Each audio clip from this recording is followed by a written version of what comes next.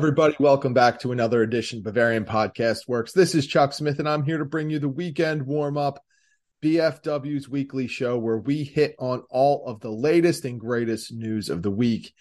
And what a week it was. I mean, if you are a Bayern Munich fan, you have to be ecstatic about what you saw against the team in the Champions League against PSG. It was just a terrific effort, a really dominant effort against a very good star-studded team. Anytime you can go through and you can shut down Kylian Mbappe and Lionel Messi over the course of a Champions League tie, it's impressive. I don't care who you are, what you think. That is a very impressive feat. Bayern was really, really good in both matches against PSG in terms of being able to stifle their very potent and powerful offense and also to keep them off the board. And we will talk a lot about that match, of course, during this show. But if you had a chance, if you haven't had a chance, check out our post-game show, which Samron hosted. She did a really good job of breaking that down and giving you some good takes on what she saw from the match. And, of course, I'll give you my own. But the way we're going to start this show out is with a preview of the upcoming match between Bayern Munich and FC Augsburg. And you might say, well, why aren't you just having a preview show separately? Well, we are very respectful of your time, and we know that with the condensed schedule, whenever there is a quote-unquote English week and we have a lot of activity with post-game shows and our flagship and weekend warm-up, we want to be respectful of your time and not really tie you down too much. So we wanted to combine the preview with the weekend warm-up this week. And like we do for every preview show, we'll take a look at where each team is in the standings and how they're doing. So let's get right to that and get this started. Bayern Munich versus Augsburg, of course, will be a very interesting match, and mostly because of how Bayern Munich will approach this. Will Julian Nagelsmann rest his starters? Will he seek to get some of his deeper bench players more time? Will Bayern Munich be focused enough on the task at hand to put FC Augsburg away, or will they let Augsburg hang around and have a little bit of a letdown? The biggest key for me is that Bayern Munich does not look past FC Augsburg, but as we have seen in the past, anytime Bayern Munich is in this situation, it's always very tricky. Oftentimes, they will come in and take care of business, but there have been occasions where Bayern maybe be smelling itself a little too much and maybe feeling how good it has played and could potentially look past, but we'll get into that.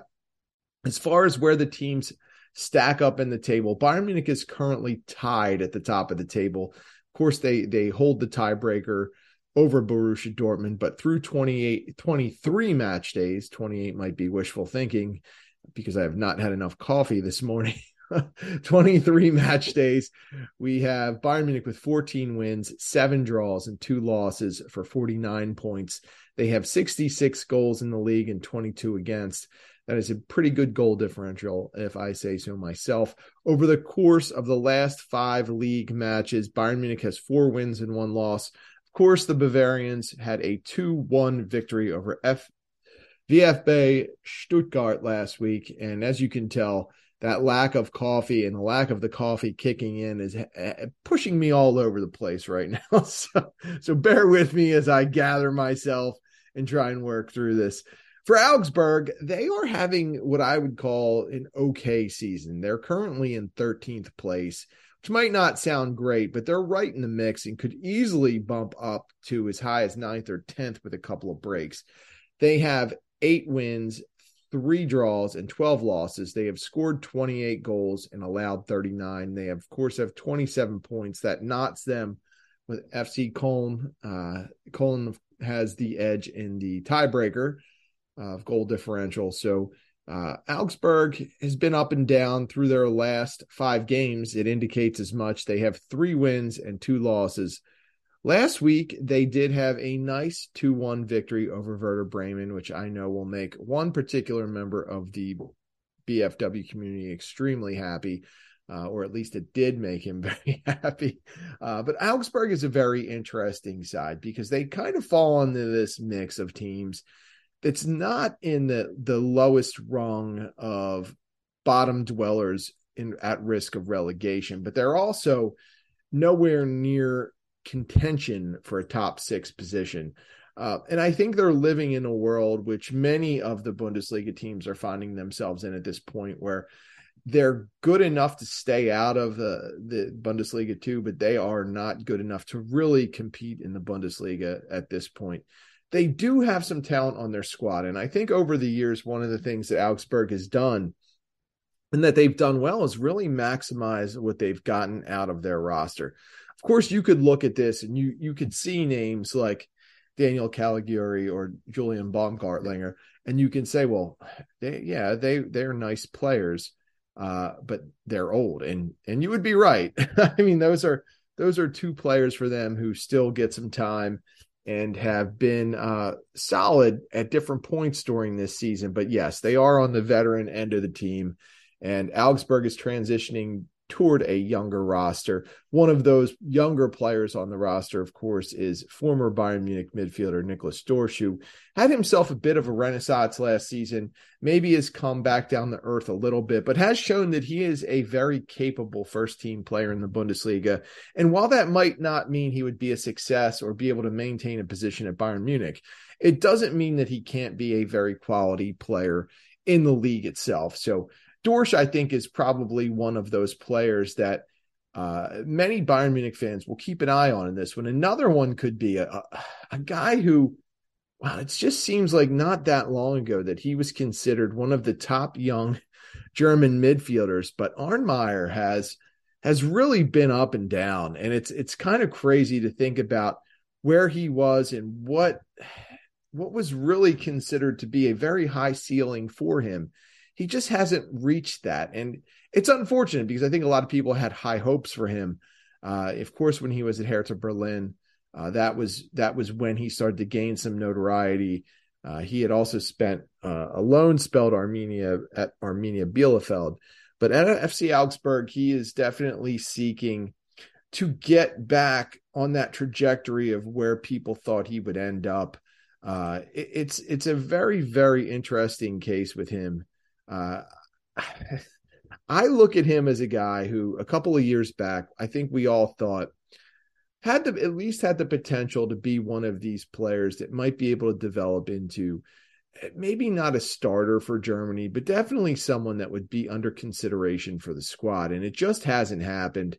Maybe it was a case of too much too soon. Maybe he's just struggling with the idea of being a professional that's counted upon to produce and to be at a high level at all times. I mean, he's gotten a lot of playing time this year. He's played in 21 matches. He's had 3 goals, but it's not been an easy ride. I mean, he does get a significant amount of playing time at Augsburg. He is definitely a player who I think that they're counting on to really be one of their foundational pieces. He's still young. Still has a decent ceiling, at least higher than a lot of players that Augsburg has. And I think if they could find a way to get something out of him and to coax him into at least becoming somewhat of that player many thought he could be, they could be in a very good position with Meyer and Dorsch to at least have a very competitive midfield. Now, Dorsch himself has had a injury-plagued season. He missed a lot of time earlier in the season with a foot injury. I believe it was a metatarsal fracture. And then, as it takes time. I mean, he really didn't play in the Hinrunde, came back in January and has started to see his minutes ramp up. But if you're a Bayern Munich fan and you want to look at something from this match, you might want to keep an eye on the midfield of Augsburg and see how Arnmeyer and Niklas Dorsch stack up against whoever Bayern Munich puts out there. And we'll have to come up with a predicted lineup for Bayern Munich, which of course is always a tough task, but Bayern Munich fans, keep an eye on Dorsch, keep an eye on Meyer, see how they stack up. These are two players that have been highly regarded in the past, and they're both working their way back to trying to get to where many people thought they would be in terms of the hierarchy of the league's midfielders. And I think for Dorsch, it's just a matter of continuing to work back to 100% from that injury. And for Meyer, it might be something that has to do with confidence and believing in himself and trying to draw the best out of what he can be as a player. And I think he still has believers, particularly at Augsburg, but it definitely will not be an easy road for him if there's any self-doubt. So those are the players I would look at Augsburg. As for Bayern Munich, this is very interesting for a number of reasons, because Julian Nagelsmann is going to have to come up with a plan for this match.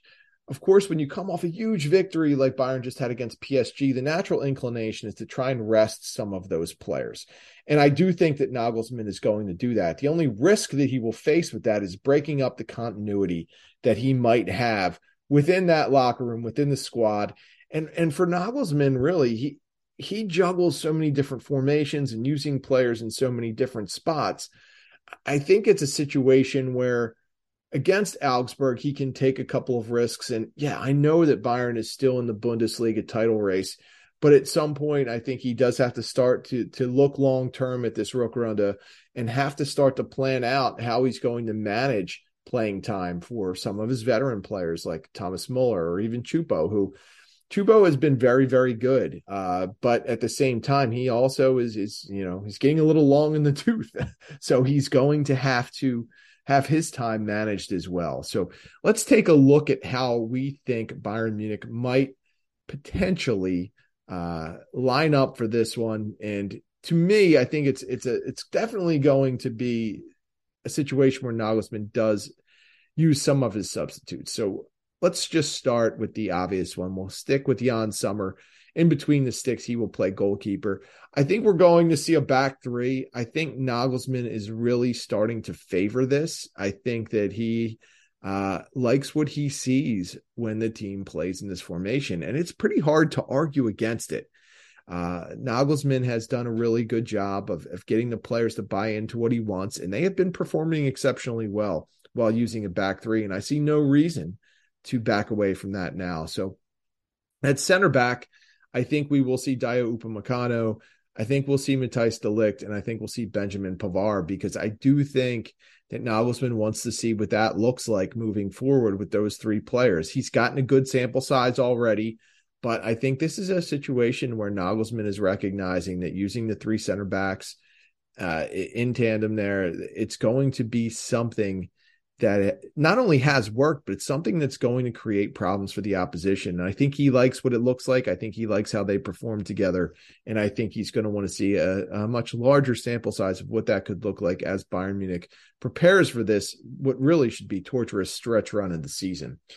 In the midfield, it could get a little interesting because obviously you have the two starters of Joshua Kimmich and Leon Goretzka. I think that this is a spot where Goretzka might take a seat, and we could see Ryan Gravenberch. Gravenberch has went from getting not a decent amount of field time, but at least subbing in on a regular basis to kind of falling off the map again. I think this is a spot where Gravenberch will come in and he'll play a central midfield spot next to Joshua Kimmich. We could see Goretzka as a sub. We could see Daley Blind actually sub in there as well.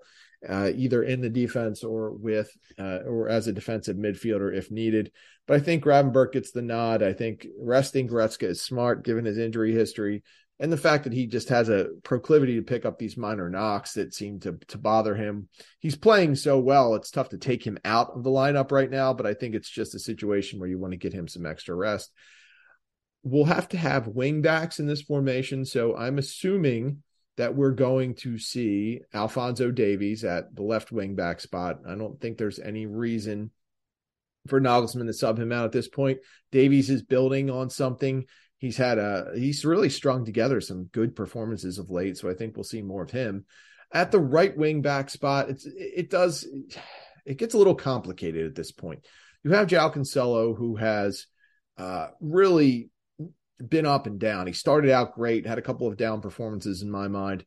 He's available. You have Josip Stanisic, who just played a terrific game at center back against PSG. And you also have Nusair Mazraoui, who I'm not really sure at this point how comfortable Nagelsmann is with using him at this stage. I mean, I could also say you have Kingsley Coman available there. You have Serge Gnabry available there. You also have Bouna Sarr as well, although Sarr, I would say, is probably the lowest on the totem pole at this point to get some time there. As far as who will start this match, I think Stanisic will take a seat, even though he's really played well. I think it's just time to rotate a little bit.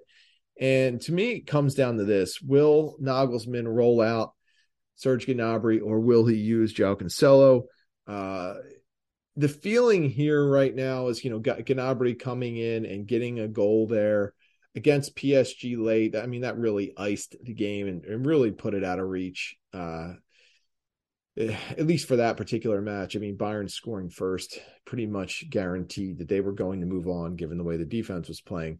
But either way, I think Gnabry has a strong case to get some time. We all know, though, that he does not really want to play that wing back role. So at right wing back, I'm going to say this will be a Joao Cancelo match, that he will get the start. If he does not get the start in this match, however, I think it's time to really start to look at what his role might be in the second half of the season here. And we will touch on him in just a bit, as well as we have a segment dedicated to what is going on with him and what his future outlook might look like based on some recent reports. But we'll give him the start this week. Across the attack, it really comes down to this. You have those top three spots, two attacking midfielders in my mind, and a striker. Some people flip-flop it and say two strikers, but either way, I don't see it as that. I think Jamal Musiala definitely will play. I think Eric Maxim Choupo-Moting will start again. I do think he'll be subbed out relatively early, and we'll see a lot of Matthijs Tel. That last attacking midfield spot is where it gets interesting. I think Thomas Muller's going to take a seat. I think it's a good time to rest him. It's a good opponent to rest him against. And I think we're going to see Leroy Sané occupy that spot. I think Sané is battling something right now. He has not looked like himself. He's shown some flashes of his ability, but he definitely doesn't look as confident as he did earlier in the season. So I think Nagelsmann is going to want to look to get him on track. The one name that I had trouble figuring out where he would fit in is Sadio Mane. Where does this guy play now if Nagelsmann uses a back three? And I honestly am really, really struggling to find him a role at this point. And it's not because he's not a talented player or anything. I just don't know how this is going to shake out. So with Sadio Mane and Serge Gnabry both left out of my starting lineup, I'm assuming that they would both get a lot of playing time regardless. It might be a great spot for Nagelsmann to give Mane a start. I just don't know where he would do it. Would he sub him in, or would he start him over Choupo at striker? Would he not use Sané and use Mane as an attacking midfielder, or would he shift to a back four, which is also a possibility? Either way, I'm going to go with the back three for this. I'm going to say that Mane and Gnabry will come off the bench. I think Matthijs Tel will also get some time. But the biggest, I think, insertions really involve Ryan Gravenberch and Leroy Sané at this point, and Joao Cancelo. Those are the three who I think will enter into the lineup and do some other, provide, at least give the coaching staff a look at them as to what their status is and what they're looking like. Benjamin Pavard coming back into the starting lineup is not really a surprise. He was suspended against PSG and should get some time this weekend. As far as the final prediction goes, I do expect Bayern to have a little bit of a hangover. It wouldn't be uncommon. I still think they'll take care of business and win 3-0.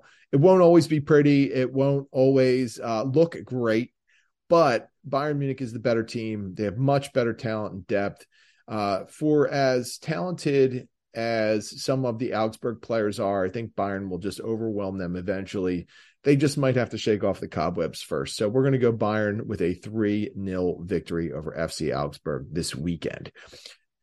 Now that we've gotten that preview out of the way, I just want to give you some quick thoughts on that PSG match, because I came away from watching that like really, really excited, because this was not an easy match by any means. PSG has a lot of talent. They're a proud team, and you can knock them for a lot of things. Do they have the same type of heart as a team like Bayern Munich? I don't think so.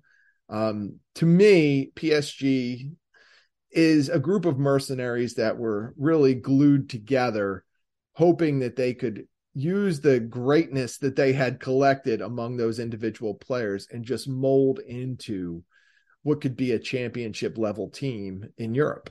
And I think what we learned about them is, while they have great individual talent, it has not gelled or meshed in the way that you would hope it would if you were a PSG fan. And I don't knock the coach for that. I don't knock Christophe Galtier, because I don't think that it's necessarily his problem. I think you have these huge egos. You have players that have won at the highest levels. How many World Cups have players on that team won? How many Champions League titles have some of those players won on that team? But trying to bring that all together, the chemistry there doesn't always work. And that, to me, was the biggest difference between Bayern Munich and PSG. You could argue that Julian Nagelsmann totally outcoached Galtier. And I wouldn't say you were wrong about that. I think Nagelsmann did a phenomenal job. But the way Bayern Munich functioned as a unit, the way that they covered for each other and played together was a massive difference between the two teams. You could look at individual moments across either game of this tie, but when Matthijs de Ligt made that goal line clearance, laid out, was in a good enough position to recognize what was happening in the play and to put himself in that spot to be able to make that play. That was, to me, the absolute turning point for everything. And that's where Bayern delivered the dagger. You could argue that the opening goal was important, and it sure was. I mean, it was a great goal. I mean, Thomas Muller and Leon Goretzka pressing and really creating a turnover from Marco Verratti, who you just don't see him make mistakes like that. Either way, Goretzka was able to win that, or Muller was able to win that, slide the ball to Goretzka, who found Choupo-Moting for the easy goal. That was a great moment. But de Ligt's goal line clearance, that was the one for me. That did it.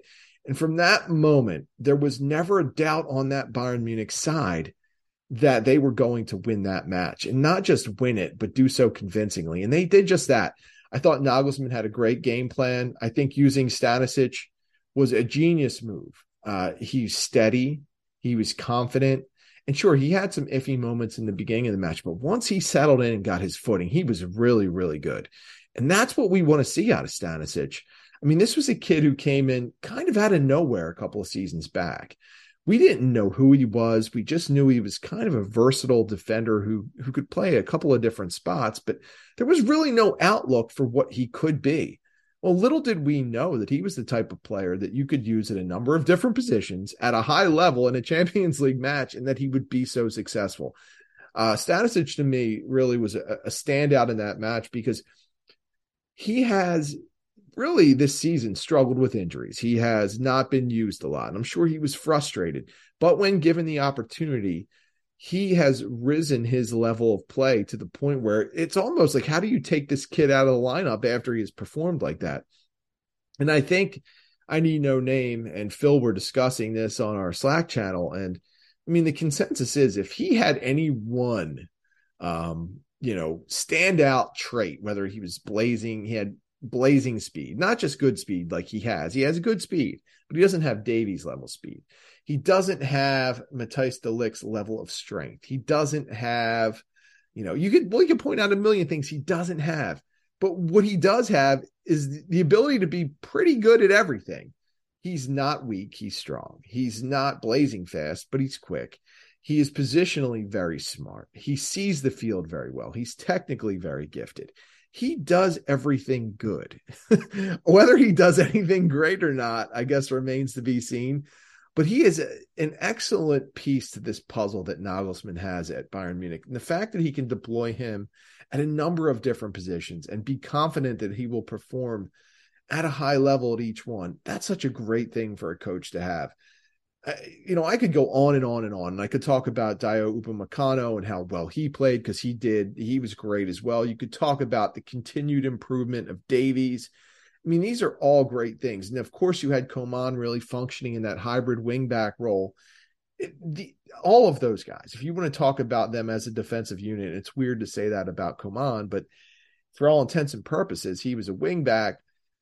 To me, I thought they did exceptionally well. They had a very tough challenge and they handled it great. Now, you could shift and you could talk about, well, the midfield was very good also. They were. I thought Kimmich and Goretzka were outstanding. And I know Goretzka takes a ton of heat. I mean, this guy gets hammered on social media like no other. And sometimes I read the comments and I just don't get it. And I don't want to knock anybody for their opinions. Like, listen, people react and see whatever they want to see. Sometimes they're right, sometimes they're wrong. I do think Goretzka has become kind of the target for a lot of people because of maybe some of the beliefs he has, maybe some of the ways he shows those beliefs. And I think he took a significant amount of heat for what Germany did at the World Cup in terms of, they made this statement and then went out and underperformed. It's always a situation where if you make a big public statement like that and you're going to throw that out there, the expectation is you're going to back it up, which Germany didn't do. So whenever you'd fail to back it up, you increase the size of that target. And I do think Goretzka is taking a significant amount of heat for that. But regardless of any of that, I thought he was terrific on the field. The way he was bullying Messi and establishing, just like Benjamin Pavard did in the first game, we're not going to let you run roughshod on us. We're not going to bow down to you because you might be the GOAT. The same way that Pavard was bullying Neymar, Goretzka was establishing the same type of physical presence with Messi and Mbappe as well. So I think that the midfield did exactly what they needed to do. I thought they took care of the ball. I thought they were very good defensively, and they made very smart contributions to the offense, as we saw with Goretzka helping Muller press and creating that turnover for the game's first goal. Excellent performance by the midfield. The attack was up and down. There were some good moments, some not great moments. Coman, from an attacking standpoint, I thought was a little subpar compared to how he's performed recently, but I didn't think he was bad. I didn't come away from the game thinking Coman was bad. I just thought he wasn't as dangerous as normal. I thought that Musiala was good, not great. I thought Muller was very good. I thought Choupo was consistently in good positions. They just had trouble getting him the ball. So while they were up and down and a little bit choppy, I thought the attack did exactly what they needed to do. Bayern put everything together, all of those facets of the game. They came together. And even Sommer, when he had a gaffe here or there, someone was there to pick him up. And that is ultimately what I think all Bayern fans wanted to see. How would this team react during breakdowns? How would they cover for each other? And they did so masterfully. It was a brilliant, brilliant effort. Bayern Munich fans have to be really excited because I think it's natural to have a little doubt about how this team was going to perform on a big stage against a very good team. Now, PSG, I thought, underperformed, but did they underperform because they're a collection of individuals with absolutely nothing holding them together as a team? Or did Bayern just completely take them out of their game? And I think it was a little bit of both. I think Bayern did an excellent, excellent job in just limiting PSG offensively and then just, doing enough offensively to get the job done. So Bayern Munich, big kudos to them. I think Nagelsmann is absolutely doing a tremendous job. You have to, as I've said a million times, you have to let the coach run his system. You have to let him do things the way he wants to do them. And I think Bayern is benefiting from that now, using a back three, using Stanisic as a starter, doing these kind of oddball things that probably alienate a lot of Bayern fans and make them question what the coach is doing. Listen, he's going to be right sometimes. He's going to be wrong sometimes. But the important thing is he has to do it his way. He has to succeed or fail his way for us to really know what he's all about. And he has not been perfect, but he has done a really good job this year. I think he has struggled at times with how to use all of the talent on his roster, who his best 11 is. I think he's had a lot of trouble identifying that. But now it appears that he's starting to target those 11 starters on a game-by-game basis and figure out which 11 will be best for this particular matchup. And the fact that he has seemingly come around once again, as most Bayern coaches do who end up taking Thomas Muller out of the starting 11, it seems like Nagelsmann has now realized that Muller doesn't have, in some ways like Stanisic, he doesn't have all of these measurables that are going to make him leap off the roster sheet. Good speed, not great. He's not weak, but despite his lithe appearance, he's not weak, but he's also not physically dominant. He's not the most technical player in terms of what he can do with the ball, but his brain accounts for so much and his leadership accounts for so much. And the way he moves on the field creates space for other players. When you put it all together, it just does so much for the team. It's very tough to take him out. And I think Nagelsmann has accepted that, but now it does become more difficult. And here's why. After all of that great stuff that Bayern did, they still have this outstanding issue is what the hell do you do with Sadio Mane, Leroy Sané, and Serge Gnabry at this point? Gnabry came in, had a goal. I thought that was a good appearance for him. He doesn't want to play a wing-back spot, so that kind of limits where he can go if Nagelsmann continues to use a back three. Sané hasn't looked like himself. It seems like he's struggling with confidence. And listen, I'm making an assumption about that, but I can say as someone who's observed him, he's an exceptional talent. When he's confident, that man is very difficult to stop. But he does have a tendency in my mind, at least this is the way his body language looks. It's the way he appears with his decisions on the field.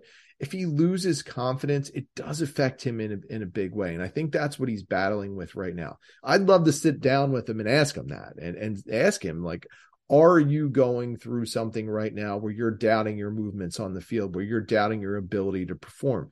Because that's what it looks like. And earlier in his tenure at Bayern Munich, you could maybe question Leroy Sané and if he was invested in being a team player. You cannot question that now. There were assumptions that he was a diva. I don't think you can really question that now either. He has shown that he is willing to get back and defend, that he will do the selfless things for the team that are required. All of that with him, I don't think that's a question anymore. Right now, I just think he's battling something inside himself. And as for Sadio Mane, he was the huge transfer of the summer. But if Nagelsmann's using this back three and you're really only going to have three attackers, who does he start over? Choupo? Maybe. Thomas Muller? Maybe, but we all know the ramifications of that. Musiala? Absolutely not. So I don't know what happens. And this is why when I look at Nagelsmann, and I've said this for a very long time, it's not as much a question about his tactics or his strategy or using a back three or whatever. It's how do you manage this roster? And can you do it effectively without burning yourself out? And I think that more than anything, that's where he's going to struggle. How do you look at Sadio Mane and you say, Sadio, you're a great player, but you might not be in our best 11 right now, for at least the best 11 for how you want the team to function. Talent-wise, of course, he's in the best 11. I don't know. And those are questions that are going to have to be answered in the coming weeks. But if you're Mane or if you're Sané or Gnabry, you're on the outside looking in at the team's starting 11 at this point.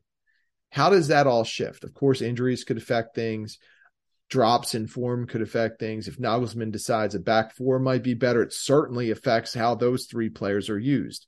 But either way, right now, it is a potential problem for Nagelsmann because he's not going to just have to continue to work on this on a game-by-game basis, but he's going to have to, and this has been a struggle for him, communicate to these players why they're not starting, where they're lacking, or what the plan is. He has not always been the best, at least according to some reports that have been out there, at working within the player-coach relationship and detailing what's going on to the players, what the plan is for them, how they're going to be used, and all of that. He's going to have to improve that because those are three very high-profile players, three very big ego players. And those are all three players who really, I'm sure, believe they should be in the starting 11 every game. So while there's a lot to celebrate, and there certainly is, that's definitely a situation as we look forward to the stretch run of the Bundesliga, the DFB Pokal, and the Champions League, that Nagelsmann's really going to have to monitor and take care of, because these players all have expectations, and the coach is going to have to deal with those. Interestingly, Leroy Sané and Serge Gnabry are also part of the one of the other big topics of the week, and it was the latest details on the contract situations of four particular players: Alphonso Davies, Luca Hernandez, Leroy Sané, and Serge Gnabry. And we'll kind of roll through this one quickly, but we'll start with Sané and Gnabry. As you know, there have been rumors that they're on thin ice, but that might not necessarily be the case, according to what Sport Bild reported this week. While yes, the team is not necessarily considering either player untouchable, they are also not outwardly looking to get rid of either player. So this is a situation, at least according to the reports, where it appears that the club and the players are going to meet after the season. They're going to have to figure out what the outlook is moving forward for the 2023-24 season. if Leroy Sané and Serge Gnabry are not starting 11 level players at that point, if Nagelsmann is permanently shifting to a back three, and that's going to limit some of the positional options for those players, it's not out of the realm of possibility that we could see Sané or Gnabry looking to move on. Doesn't mean it will happen, but if you look at the reports and you believe what those reports are indicating, the discussion will at least be there with the players. And it looks like it will be a mutual type decision that will be worked out with both Sané and Gnabry. To me, I like both players. And, of course, like anybody else, I'm going to be critical of certain players at certain times. And you'd be hard-pressed to find a player who I haven't been critical of on the Bayern Munich roster at some point. They're all going to have ups. They're all going to have downs. When you're talking and writing about them daily like we do, you're going to assess them daily. So there's always going to be, an instantaneous reaction to how a player performs or what their form has been like over the course of a certain time period. So while it sometimes might seem like people at BFW or even myself are critical or overcritical of players, it's not necessarily the case. And it doesn't mean that you don't like them as players or people or anything like that. I think Sané had a bit of a bad rap when he came to Bayern Munich. I mean, most people were enamored with his talent and what he potentially could do. Others, you hear the stories about him being a diva or being selfish and those kind of things. And maybe it taints what you picture for that player. But I think since he's come here, he's proven a lot of things, and that he's a team player is really at the forefront of what he's been able to prove since coming to the squad. Gnabry, I think, has been really a model citizen since he's come over. He's worked hard. He has performed at various points. You could really argue that the problem with both Sané and Gnabry is consistency. They are also players who have had bouts with different injuries in the past, but not to the level of someone like Kingsley Coman. But either way, Sané and Gnabry, they're good players. It's really, to me, just a matter of how they fit into Nagelsmann's vision for the squad moving forward. I think Gnabry, more than Sané, is likely to leave just because Gnabry has really shown a reluctance to play wing back. Those striker and attacking midfielder positions are so stacked at this point, it's tough to break into those. I think Sané has excelled a little more than Gnabry has when he's played centrally. So I think his transition to being an attacking midfielder is not necessarily as steep as Gnabry's might be, even though Gnabry probably has a more extensive history in playing in a central role. But either way, those are two players that Bayern's going to meet with after the season and try and figure out what they'll do moving forward. On the flip side of that news was the good news that Bayern appears to be very close to contract extensions with both Alphonso Davies and Lucas Hernandez. Now, I definitely have been someone who has been on the doubting side that Bayern is going to be able to retain all of this talent. When it comes to Lucas Hernandez, I think one of the great things that you can say about Bayern is they are engaging Hernandez at a point when he is maybe at his lowest in his career in terms of injury-wise. Now, the great news for him is he's back on the field running, which to me is crazy. He just tore his ACL in November, and he's already back on the field running. I don't think he's close to coming back in terms of playing, but it's great to see him out on the field. But either way, Bayern has put forth a good faith effort to negotiate with him and show him that the club is sticking by him and they're going to offer him options to continue on with the club, which I'm sure he appreciates. Had Hernandez not gotten hurt, I think he would have definitely started to draw big money offers from some other clubs, because at that point, Hernandez was, it would be hard to argue that he wasn't Bayern Munich's best defender in the Hinrunde. And he was certainly positioning himself to really have a bidding war for his services because he was that good. And as a center back, despite the fact that he doesn't have that prototypical size, he does have excellent foot speed. He does have an excellent burst. He does have the versatility to play left back pretty seamlessly. So Bayern recognizing that and knowing that, coming off an ACL, there's no guarantee he's going to have any of those traits. It's not to say he still won't be fast, but will he be able to burst out like he used to? I don't know. But Bayern's making that good faith effort to negotiate with him, show him a future. And I think Hernandez appreciates that. And I think that will ultimately get the deal done. At a time where a lot of clubs would be hesitant to negotiate with you, or they would take a wait and see approach, Bayern is diving in head first. And that's rightly or wrongly. I mean, I would get the train of thought of some folks that would say, well, it's not a smart way to operate. You don't know what Hernandez might look like when he comes back. Bayern's making a calculated guess right now on the fact that even if Hernandez does not gain his top level speed, if he does not have that same exceptional burst, he's still going to have that positional awareness and that feistiness and be fast enough that as an undersized center back, he'll still be able to make a big impact and be a really frontline player. So I think it's a good thing for Bayern Munich with Hernandez. And I'm sure that Hernandez, at a time where he needed clubs to believe in him, appreciates that Bayern Munich does. As for Davies, it's a little more interesting because he has really started to turn his season around. There really was a time a couple of weeks back where he just didn't look like himself. Positionally, he was a mess. He was making a lot of mistakes on the ball. And listen, he's never been this, perfect player on the ball. He has a tendency to turn it over, but he usually has those turnovers in attacking scenarios. He was starting to make mistakes in his own end, in the middle of the field, and they were really starting to put Bayern in some very difficult situations. He has seemingly turned that around. He's looked a lot better. But all that said, with Davies, I think it comes down to what he wants out of this next step of his career. If he truly does want to be with Bayern Munich, there's no reason to think the two sides won't get a deal done. But if he has an inkling that he might want to attempt at going to the Premier League, or that he might want to take a role at Real Madrid, if he has any thought that those are things he might want to pursue, those opportunities are certainly going to be there. I don't think Bayern Munich wants to let him even get the thought into his head. I think they want to try and lock him up and get a deal done.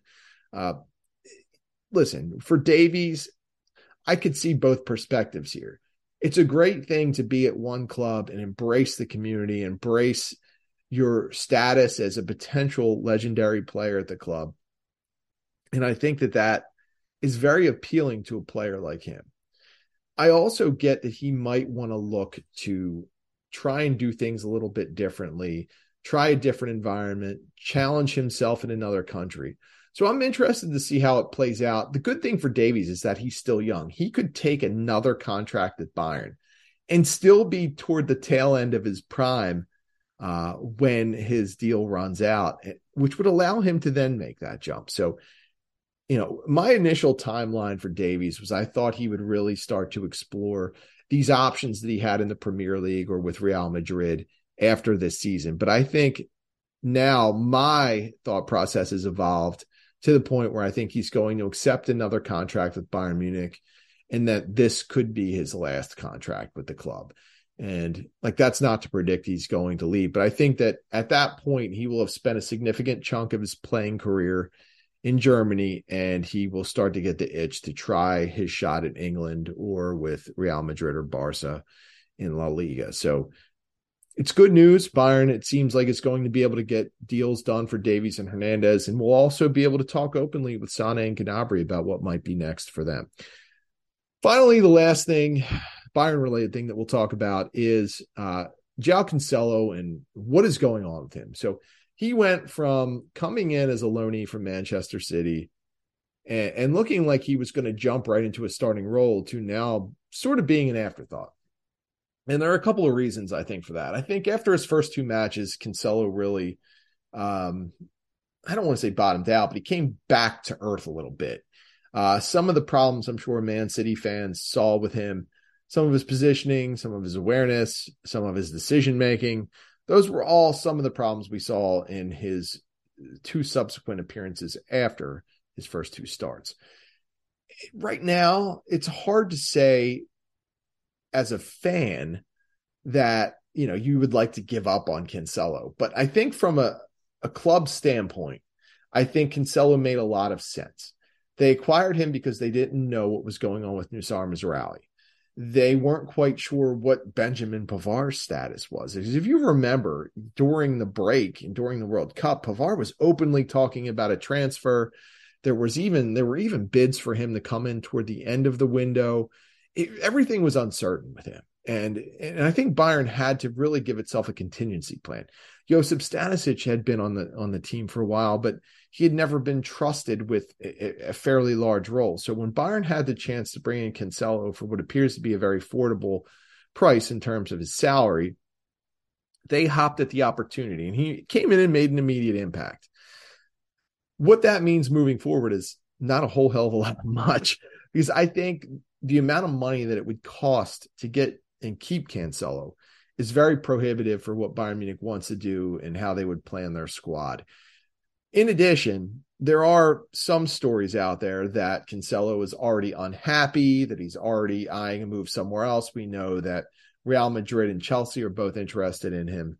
And if he truly is unhappy about his playing time and, he's already griping, which I don't know for sure, I'm just going by what some of the reports have said, it would be very disappointing. But that seems to be what happened at Manchester City earlier this season, where he was not playing as much as he wanted to, started to gripe. This would fit the pattern if it's true. But either way, I don't see Cancelo coming back next season. I don't think Bayern wants to spend the money. So yeah, this appears to be a very short-term contingency plan. Very much in the form of Alvaro Odriozola, who is a Bayern club legend because all he did was win. It sounds kind of funny to say that, having Odriozola and Cancelo in the same sentence, because most people would regard Cancelo as a far superior player. But I do think Cancelo's role to what Odriozola played is kind of similar. He gives a depth option, someone that could probably step in and contribute and do well on short notice. But I don't think he has a long-term outlook at the club. And I do think that Bayern will let him go back to Man City after this season, and that Cancelo will either work something out at City or he will move on. But either way, I don't think he'll be at Bayern Munich. Maybe I'll be wrong on that. Maybe that will be one of my bad takes at the end of the year. But I'm predicting Bayern Munich will not extend its relationship with Cancelo, and that he will move on after the season.